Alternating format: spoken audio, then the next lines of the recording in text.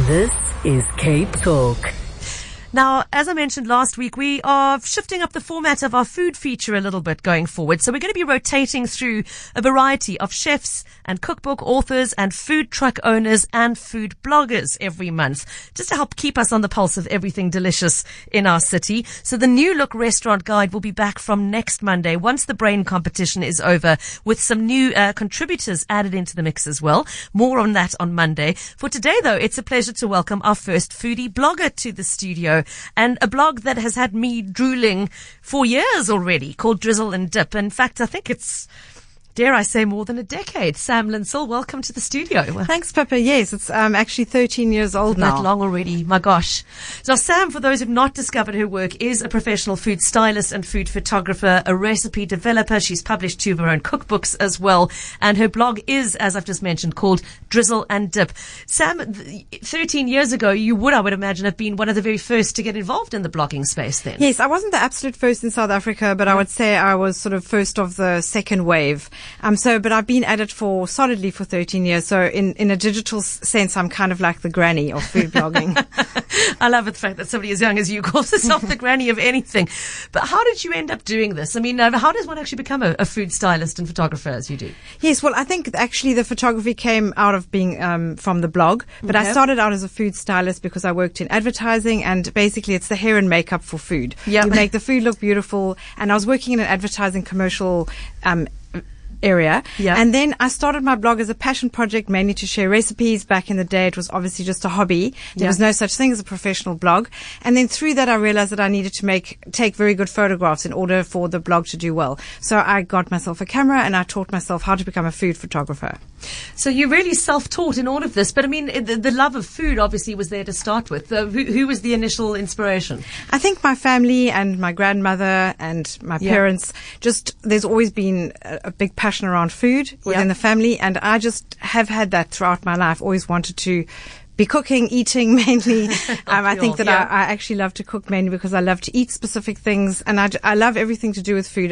There's so many aspects to it that I love, from the sharing to the creativity to just the absolute pure joy of making food for other people. Now, the way we look at food and the way we're cooking food in our own homes is, I think, shifting quite a lot. And part of that is to do with having been forced to go it alone during those weeks and months of lockdown. Part of it is to do with the influence of social media, and increasingly part of it is to do with the cost of buying food at the moment. Sam, I mean, how do you see those factors influencing the way we eat these days? Absolutely. I mean, no one could have predicted COVID and what that impact would have had on home cooking, and the sort of interest and desire in people to be able to cook foods from different cultures. The world has opened up. TikTok is another thing, as you say, social media, that's sort of taken food to a whole different level. That was unexpected.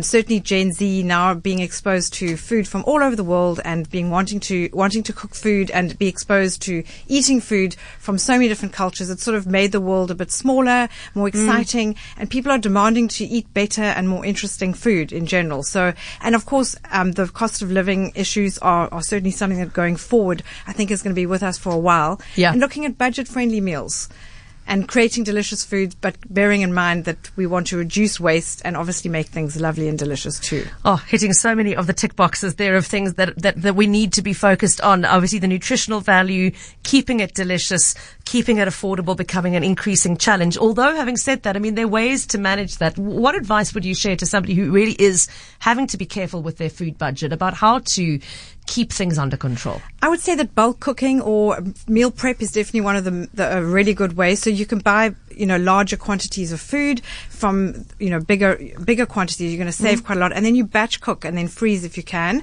And that way you are going to eliminate waste because you're going to be making a larger amount. Also thinking ahead of what you're going to buy, but more carefully instead of randomly going to the shop and picking stuff off the shelves, which I tend to do all the time, is to be very considerate about what you're going to make. Plan ahead on a Sunday, decide your meals up front, and then go and specifically buy exactly what you need for that week, and then prep accordingly. And then that way you keep things, pretty neat and tidy. I've gotten into the habit of doing that since COVID, and I started doing it because of, only wanting to go to the shops once a week. But I found that it works in terms of managing budget, managing waste. It also means you can get the whole family involved in the planning. Yes. And it's a strategy we've stuck with, I have to be honest. Now, I'm laughing at the reference to the bulk cooking and bulk supplies, because I was the one telling listeners last week that there were 3.5 kilogram jars of Hellmann's mayonnaise still available on some websites. You've actually got a version of Hellmann's, a recipe up on your blog at the moment. I'm mad about Hellmann's. I was absolutely devastated when I heard the news. So the way I reacted to that was to try and create a solution. Yeah. So I literally jumped into my kitchen on the Sunday morning and started Googling all the Hellmann's copycat recipes that I could find. And I started whisking it up and read the label, scrutinized that, found a way to try and make a very easy stick blender recipe using 1 cup. There are a few little tricks that you have to take into consideration with regard to the type of stick blender. Okay. But once you have that sorted, you can actually make mayonnaise that tastes very similar to Hellmann's, if not better than Hellmann's, within 3 minutes. That's impressive, because I think the one thing that's put a lot of people off trying to make their own is that image of the chef adding drop by drop of oil and hand whisking. But of course, if you use a stick blender, you eliminate a lot of that. Yes, exactly. And I've put a PT. very detailed, tutorial essentially on my website. Okay. It's 2,500 words. So it takes you through every aspect that you need to know. And so hopefully we won't be mourning the loss of Hellmann's too much. I'm quickly checking the comments to see if anybody's tried it out yet and said whether it takes the same. Somebody's comment, Jackie's saying, very easy to make and a lovely thick consistency. I will definitely make it again. Another Sam jumping in saying, I will add a little bit more mustard personally, because this is the beautiful thing. You can play with it to your own taste preferences. In actual fact, Hellmann's doesn't put mustard in their formula at all, but I do like to add mustard to mayonnaise in general. It just gives it a bit more French flavor. So there we go. If you are one of those in mourning for the loss of Hellmann's mayo, check out drizzleanddip.com for a good copycat recipe and let us know how it works out. Great question coming in on our WhatsApp line. Sam, somebody asking, what happens to the food after you've done a photo shoot? So in terms of, I only do photo shoots for my website now, and I create recipes that are no more than for sort of 4 to 6 people, but many of my recipes are for 2. So I tend to eat a lot, freeze a lot, or give away to friends, neighbors, or anyone around me. But I really am very anti-food waste, so I make sure that all the food is consumed. Okay, so nothing going in the bin. And you read these terrible stories of how the advertising industry shoots food to make it look appealing for the magazine spreads by spraying on motor oil and all that kind of thing. Have you seen that? So when I was working advertising, I did 100 TVCs in my day, and there was a lot. Once you've fiddled with the food too much and it's no longer edible, and then you have to dispose of it, unfortunately. But any food that was still edible, we would go out of our way to find homeless shelters and take it there. So it was something that I specifically did go out of my way to sort. That's good to hear. Just for those who've joined us late to the conversation, Sam Linsell is with me in studio. She is the blogger behind Drizzle and Dip. You'll find it on drizzleanddip.com. And she is a really, really talented food stylist who has learnt to become a very talented food photographer as a result of the work that she shares on her blog. You mentioned TikTok. Now, that's okay. It's one of the platforms that I have to confess I haven't mastered yet. And I mean, in my head, I think of how do you communicate a recipe in the short space of time that TikTok generally assigns to a video. Yeah, so unfortunately you have to sort of take out all the what you know and what you'd like to do it slowly and beautifully, and you just have to do a very fast-paced, quickly edited video, and it's just the way it is. That's the only way they really enjoy it. And you also have to be in camera. TikTok people, viewers do want to see people. They don't want to just have recipes. So I think Instagram is still, you can get away with just doing food, but TikTok, you've got to be very quick. They're very, very judgmental. Lots of comments. They're quite harsh. I haven't quite mastered it. I'm on TikTok. And I have one recipe that went over 100,000. But for the rest, I'm sort of struggling along, but maybe I'll eventually get there. Who knows? Which recipe went over 100,000 views? I did a pink swirl meringue recipe, which is actually weirdly a little bit longer than the others, but it did particularly well. So maybe, who knows? There's, those algorithms are very, very intriguing, and they're constantly a little bit of an anomaly and a bit of a a strange thing for us to master. We feel the same in the building. We're always being like, why did that work rather than this? And what makes that appeal?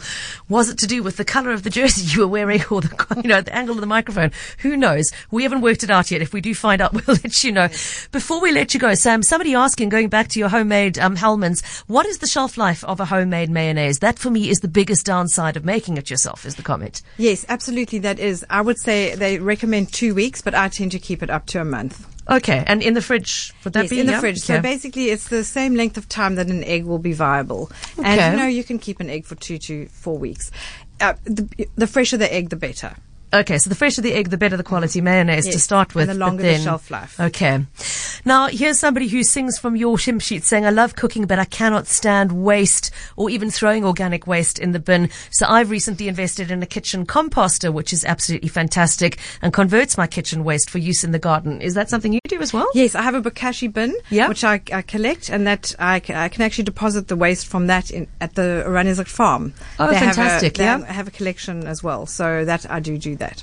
Sam, before we let you go, if there is one recipe on your site right now that you'd like our listeners to go and check out, either because it's exciting or because it's a good reflection of your style of cooking or just because it's so damn delicious we should be trying it, what would it be? Well, in terms of being South African, I'd say my grandmother Betty's crunchy recipe. Yeah. It's one of the oldest recipes on my site, so the photography is not the absolute best, but it's just the best crunchy recipe you'll ever make. It's the only one you'll ever need. And I think as South Africans, we do need to have that ultimate best crunchy recipe. It's very easy and anyone can make it. And you can never go wrong with a good crunchy. Sam Linsell of Drizzle and Dip, great to have you with us in studio today. And I hope you're going to get a whole lot more Cape Talk readers coming your way. Thank you so much. And you can find me at Drizzle and Dip at on Drizzle Instagram. and Dip on Instagram, and check out the website drizzleanddip.com.